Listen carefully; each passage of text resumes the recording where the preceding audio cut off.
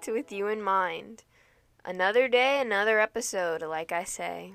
This week we are going to be continuing our A Call to Celebrate devotional. I just thought it was so good, I just continue it. And it's only 3 days, so we might pick up again and finish it off next week. So let's go. Alright, so today's devotional is titled Celebrate Good News.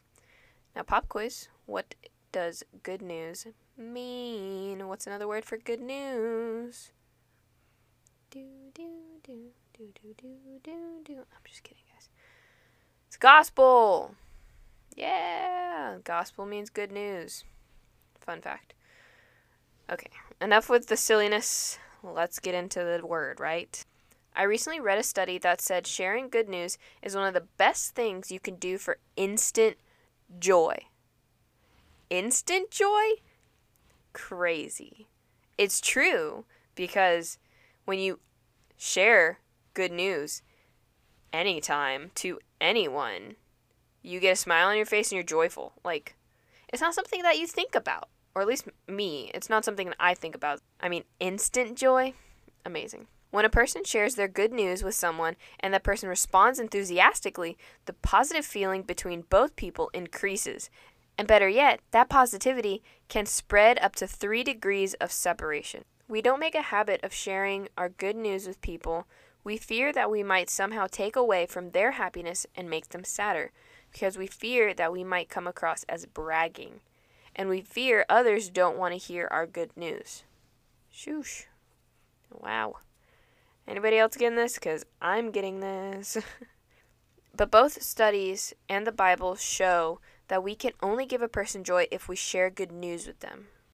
We see an example of this in Acts 8:26 through 39. Philip shares the good news of Jesus to an Ethiopian eunuch he meets on the road. The eunuch responds with enthusiasm and asks to be baptized. As Philip disappears, the eunuch goes on his way rejoicing. In the same way, Philip gave joy to the eunuch with good news. And we can give others joy when we share good news. So not only do we get joy when we share good news, but others get joy when we share good news as well. In John 4, after Jesus had shared the good news of him being the Messiah to the woman at the well, Jesus talks with the disciples. In verse 34 through 38, he tells the disciples to open their eyes and see the harvest. He is talking about people who need to hear the good news of the Messiah. And in verse 36, Jesus says, when they share the good news, both the sower and the reaper will have joy. And what does this mean? It means that when we share the good news, we get to reap the joy of God's work. God has done the work, but he gives us the gift of reaping joy from his good work. And all we have to do is share the good news. What a wonderful God.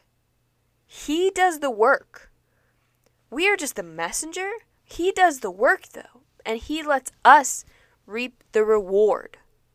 He gives it to us. And to continue on, it says, when we share the good news we have in Jesus, we celebrate our hope in God. It benefits us and the other party. Did you hear that? It benefits us. Wonderful. But it also benefits the other party. This is even better. It takes nothing away from them, but gives them everything. Now, if I could drop my mic, I would do a drop mic moment legitimately, because, oh my gosh, wow. It takes nothing away from them, but it gives them everything. You're sharing news to them. They can receive it or they cannot. So that means you're sharing news with them so they can receive it or they cannot. No harm, no foul. We always pray and hope and wish that they do accept it, but that's not taking anything away from them. You're just adding something on. And then if they receive it, it gives them everything, because God is everything for us. That is so good. Somebody slap that on a poster board and sell it. If you want a practice of celebration, share the good news with the people in your life. Then both you and the receiver will reap more joy. Can I get an amen? You both reap joy. God is so giving to let us reap all that joy. through sharing good news, by just speaking to somebody. Well, guys, that's it for today's episode. It was a bit shorter, I understand, but I don't always try to go for a certain amount of time. I just go with what I feel God is telling me to go for. And so today I just wanted to do day 2 of the Call to Celebrate devotional. And as we all know, we got to wrap it up in some encouragement. So today's encouragement comes from my notebook.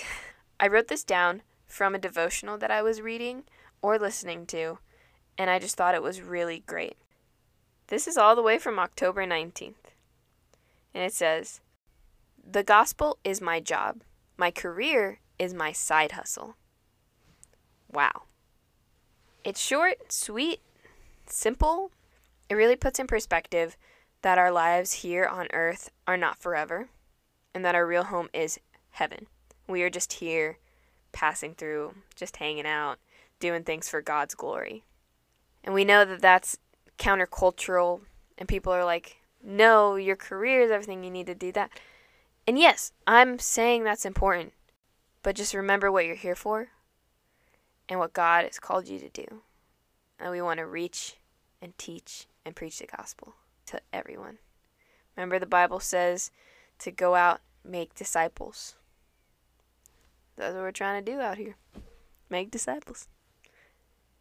Well, I hope you enjoyed today's podcast.